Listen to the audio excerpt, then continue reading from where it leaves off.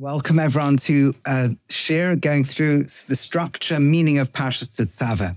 Now, this really to some degree dovetails with what we spoke about last week in Truma. These two together, of course, are the sections of the Torah that deal with the original instruction to build a Mishkan, to build a home for God's presence in the world. And last week we pointed out that if you ask most people, they'll say, broadly speaking, Teruma is where the original instruction is given. Everyone should just voluntarily give things. And then the description of all the physical objects that need to go inside this Mishkan to build a home for God. And Tetzaveh is all about the Kohanim, the priests who are going to serve there. It's going to be Aaron and his sons. They're going to, the clothing they've got to wear, and then the whole ceremony that inaugurates them. However, that doesn't quite work. It's not a bad division. It's mostly true. But just to understand some of the problems with that are, well, the main problem is that one of the most important vessels inside the Mishkan, inside the home of God, of God's presence, is actually the mini altar that was designed for the incense altar. And that's only given to us right at the end of Tetzaveh. So last week we had the Aron, the Holy Ark. We had the menorah, the candelabra that's going to be inside the main structure. We had the shulchan, the table with the showbread. And missing from there is the third of the key elements outside of where the ark, outside the Holy of Holies, which is the Mizbeach HaKetoras, the altar for the incense. And then we had everything else, the structures, the walls, the things, even the altar, the Mizbeach that's outside. We had everything, but we did not have, we're missing this really, really important piece. And it's given to us literally only the end this week. It's like almost like, we nearly forgot this, but clearly that's not what's going on. So what is going on? Why is the Ketoras being left till the end? By the way, the other interesting thing that goes is that at the beginning of this week's Torah reading, the first thing that we speak about is Tetzaveh B'nai Yisrael command the children of Israel, they should take shemen zayisach, they should take pure olive oil, right? That it should be in order to be able to light the menorah. Why didn't we have this instruction when we mentioned building the menorah? If it's appropriate here and now, then why do we leave it? We discussed the menorah, we discussed the structure. Now we say, by the way, bring olive oil so you can actually light the menorah. And then amazingly enough, let's leave these questions to ponder for the moment. I'll get to amazingly enough in a moment. So on the one hand, it should be introducing the Kohen and the priest, but instead you have two extra elements. One at the beginning of the Sedra, the olive oil, and in fact, then the description of every day lighting the menorah. And the other is the incense, the Mizbeach HaKetoras, both of which bracket the Kahuna, the selection of the priests. The other problem, conceptually with the Sedra, as we'll see, is who are the Kohanim? Who are the priests? So it's clearly described as Aaron and his sons. And in fact, to this day, they are the Kohanim, right? When the Beis HaMikdash, Be'ez Hashem, will be rebuilt, they'll be the ones serving in that. But there's only a problem, right? Is that were they even selected at this point? You see, there's a machlokas, there's a debate whether the Torah is given in chronological order. Let's go with the Ramban, with Nachmanides, who says it is. According to the Ramban, we're in chronological order. So last week and this week are the instructions to construct this Mishkan, this home for God. Next week, we're going to read about the golden calf, the Egel Azav, as a result of which the people who are meant to be the Kohanim, meant to be the priests, meant to be doing the service in the Mishkan, are going to lose their role. That was the firstborns, right? From the plague of the firstborn in Egypt, all the Israelite firstborns were saved. They were meant to be the Kohanim. They were meant to be God's priests, right? Or at least do all the service in the Mishkan, in the home of God, of God's presence. And they lose that when the Jewish people, including them, serve the golden calf, and instead the tribe of Levi, which didn't do it, becomes selected, and the Rambam then describes that within Levi, the Kohanim are selected, right? But that means they haven't been selected yet. According to the Ramban, according to Nachmanides, the Kohanim have not been selected, right? At the moment, it's meant to be all the firstborns. So what's going on? Now you'll say, okay, so with Rashi, it's much easier because he said the Torah is not really in chronological order. And what happened is, first of all, came the golden calf, the Egel Azav. Then came the whole process of redemption. Then they got the tablets again, the Luchos, the 10 Commandments again on Yom Kippur. And only after that did they instruct building this Mishkan, the home of God. And by then, the Kohanim were chosen. Okay. But even according to Rashi, Right, so just to recap, so according to Ramban, according to Nachmanides, we're being told here that the Kohanim are meant to serve before they've been, at this stage is meant to be the firstborns. But even according to Rashi, who says, no, chronologically, this event happens after the golden calf. In other words, by the point that this was really instructed, the Kohanim that had already potentially been chosen. Even according to Rashi, there's still a problem. Because when was Aaron chosen? So you and I would say, according to Rashi, after the golden calf. But if you look at Rashi himself, several weeks ago when we read Shemos, right at the beginning of the book of Exodus, when Moshe Rabbeinu was standing, arguing with God and discussing, should he go, shouldn't he go, is he the right person, is he the wrong person? At the end of all of it, he says, Shlachna bi'ad tishlach, right? This is in chapter 4, Pasuk 13, Daled Yud Gimel. Moshe Rabbeinu says, Shlachna, send to the one who you normally send. Vayichaf Hashem b'Moshe. Hashem got upset with Moshe. Vayomer, as it were. Vayomer, he says, Aaron achicha Levi. I know you're referring to Aaron, your brother from the tribe of Levi, right? He's got that special role. Yodati ki yadabahu. I know that he will surely speak. You meant him, didn't you? You meant he's been the senior, one of the great prophets and leaders or whatever it is, spiritual giants of the people. You've been sitting in the palace. Okay, don't worry. He'll be there. And I know you're nervous. He'll be jealous of you. But he's coming to meet you. He will see you. And he will rejoice in his heart. He's not going to be jealous that his younger brother's getting promotion. He'll be joyful for you. Says Rashi, don't, not like you think that he'll be jealous or bothered. That you're rising to greatness. Because Aaron was not jealous, because his heart not only wasn't jealous, but actually rejoiced at the success of the other. Therefore, Aaron merited to get the breastplate that is on his heart. So that means that Aaron had already been selected at this point, right? Even according to, whether you go with the Ramban, whether you go with Rashi, Aaron is chosen before the golden calf, before the tribe of Levi's given a special role, and within them, the sons of Aaron as a Kohen. So there's something problematic about this selection of Aaron. And I heard an incredible answer. This is so exciting. Many years ago, I used to go when I was in the Old City to Shiurim of Rabbi Weinberg. One of the Rabbi Weinberg, he used to give a shir in the Old City. And he said an amazing thing. And since then, it's been like really eye-opening. I haven't yet seen it anywhere else, but it makes so much sense. He says at this stage, Aaron was always going to have this role. But what did Rashi just say? I don't think he said this, but we can listen carefully. Rashi said he merits to wear the breastplate. He didn't say he's going to be the full-blown Kohen, because the word Kohen to us has two different roles in the Mishkan. As the roles described this week, which involve wearing all the ceremonial clothes, involves lighting the menorah, and involves the incense, the Mizbeach HaKetoras, which is why they're all together this week. But there might have been a different role, a different type of kahuna, a different type of priesthood, and that was offering the sacrifices. The sacrificial service was going to be done by the firstborns. So, in other words, what we have over here is two roles. This week's Seder is not about who's going to do the sacrificial service. That's going to come, this stage should have been the firstborns, at least according to Ramban, Nachmanides. And even according to Rashi, when Aaron was given that, the firstborns were still going to do the service. Later with the golden calf, they lose it, and now Aaron and his sons get everything. But at this stage, the role for Aaron and his sons is to light the menorah, wear the breastplate, and do the incense. Why? What's going on? And the answer all of these things have in common is this is about Hashras HaShechina, bringing the presence of God into the world.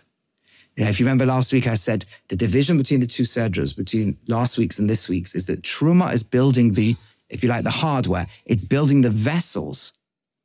Tetzaveh this week is about how do you actually switch the electricity on? How do you get the presence of God to be flowing alive inside this place? And amazingly, an unbelievable clue about this is that there's a word introduced that dominates this week that wasn't really there much last week. And that is the word, last week we read about a mikdash, a place of holiness, and mishkan, a place of house for God's presence. Mikdash is, if you like, that which makes the people holy. So you come in there to become holy. And a mishkan is literally shaychein. It's the presence, the dwelling place, the home of God's presence. But this week, right from the word go, we discover a new word, oyhel moed, the tent of meeting. Here, this is where there's going to be an encounter between man and God. Not just a place that is holy where you become elevated by going in, not just a place where God's presence itself resides, but actually the place where man and God meet. It becomes a relationship. It becomes an encounter. This is what it is. It's the home of the relationship. Moed. Moed literally means a meeting point. That's what it is. And if we take a look carefully, we'll see some really, really beautiful things, right, as we go through. So,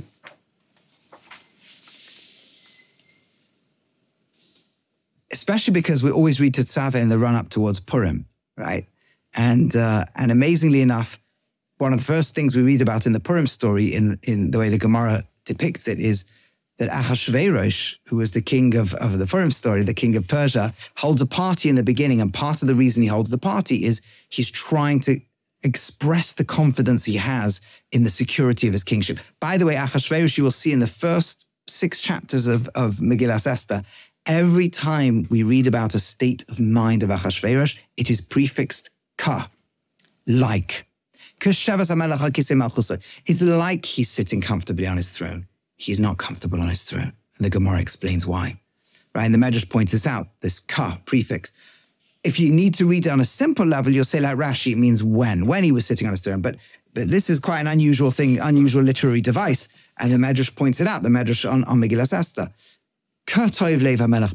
It's like his heart was good with wine. He wasn't happy, but he's pretending. He's an incredibly insecure person, always pretending. It's like he's calmed down. He's not calmed down, etc., etc., etc., until later on, when he eventually becomes authentic. That's a whole different discussion. But in that opening party where he has deep insecurity, and amongst his insecurities is he knows there's a place that's been the home of God in the world, in part of his empire, in Yerushalayim, right, not too far away.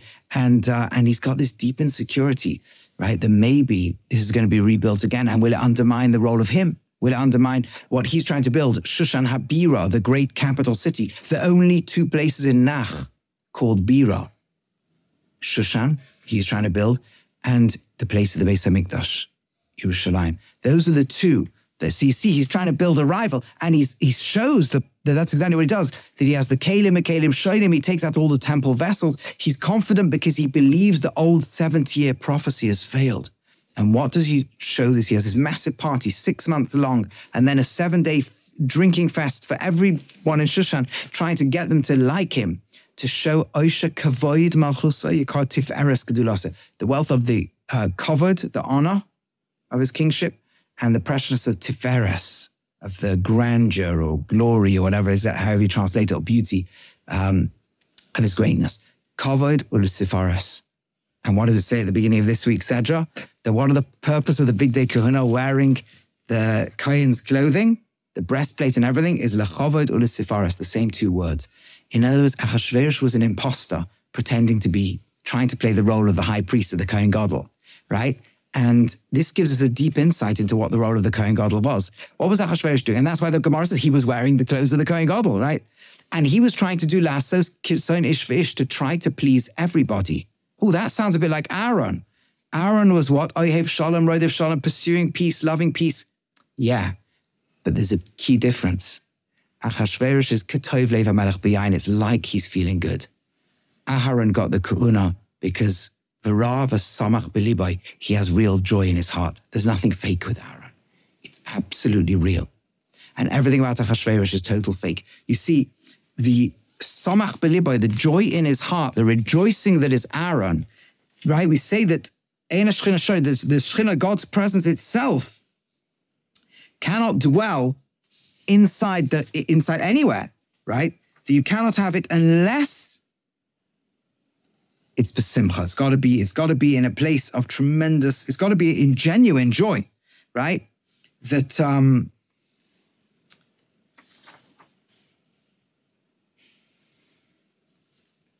right? That's the Gemara Psachim in Daf Kuf Yud Zayin Amud Aleph says it, right? And there's this idea that in other words, the simcha that defines Aaron is the thing that creates Hashras Hashchina, shows you that what's Aaron doing? He's creating, his joy is creating the presence of God. But what was his joy?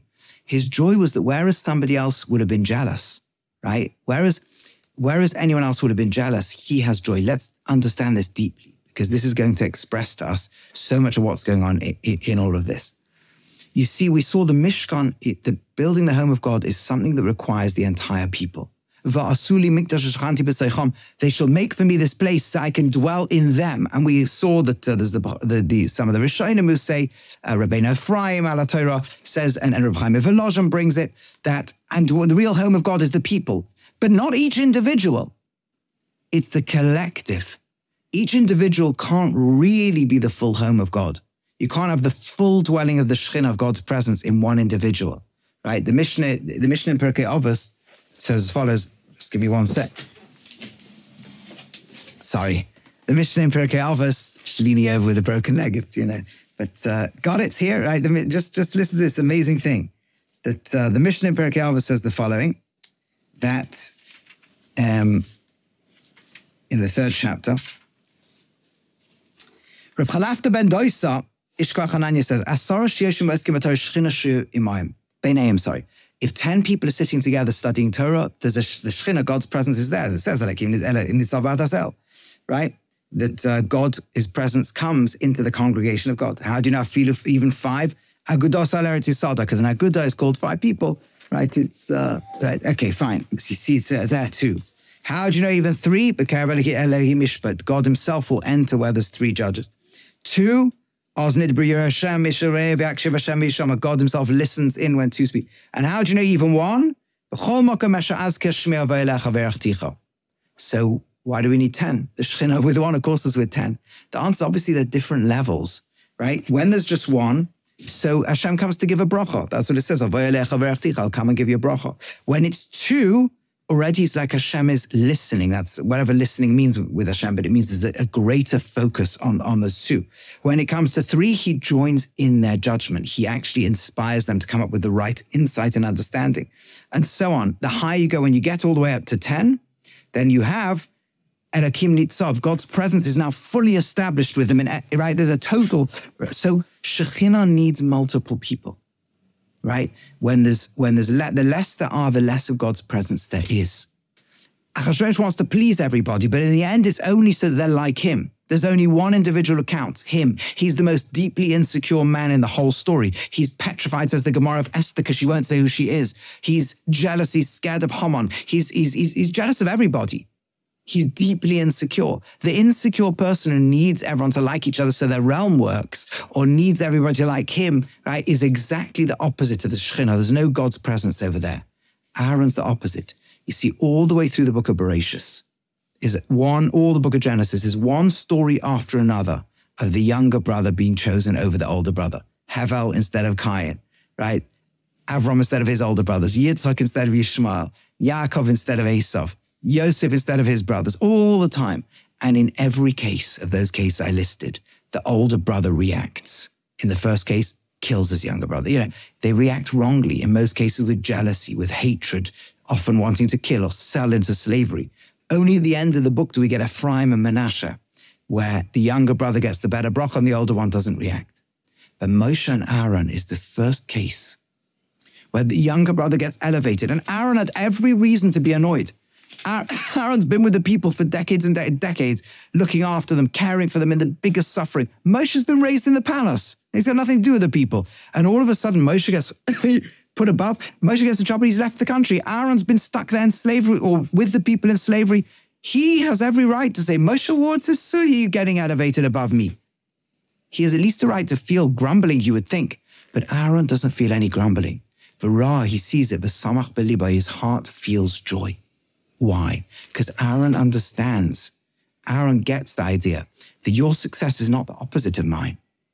Aaron understands that if we're going to build a home of God, if we're going to build a nation, every one of us has a different role. Every single one of us has a different role.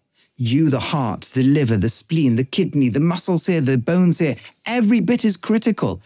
Each part of the body needs the other part to work, right? And this is the concept. Aaron's heart has a place for everyone. And that's what Rashi says, that because V'rava Samach B'libai, what's going to happen as a result of that is that his heart, that's exactly how Rashi puts it, right? His heart is going to be the one. It doesn't say at this point Kahuna in the sense that we're going to get later on of the offerings. But his heart is going to be able to hold the choshen, the breastplate. What did that breastplate do? That was where God spoke to the people through the lighting up of the different symbols on it.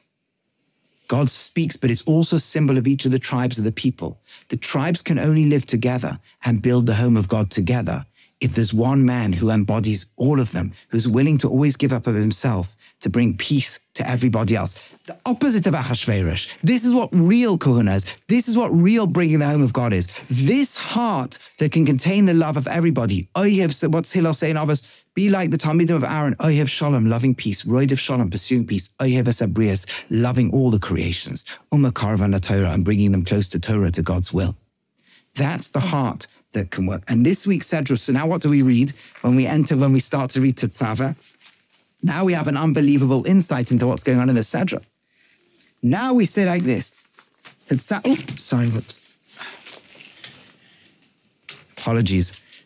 Now we say like this. Tetzaveh begins with exactly these words. Tetzaveh b'nei Yisrael. Tell them they should bring this olive oil, right? So that we can have a light. What is the Ner Tamid, the light in the Mishkan? It's the light of the Shekhinah, right? That's exactly what happens over here. The Gemara in Shabbos says, right, well, God needs a light in the menorah, right? We don't even need a light in the menorah, because you could have made windows, you could open the door, right? You only need use the Mishkan or the Beis HaMikdash in the daytime, right? So what's going on? So the Gemara in Shabbos in Chof Beis on Beis in 22b says, no, it's a testimony to all the world that the Shekhinah dwells here. What's going on? Because the Ner Maravi, the westernmost lamp, would light continuously. And you have this whole discussion. The Gemara in Yoma says that when Shimon HaTzadik, when you had a great Kohen, a great person, then the light would always burn continuously, and they'd have to come in the morning and extinguish it before they relit.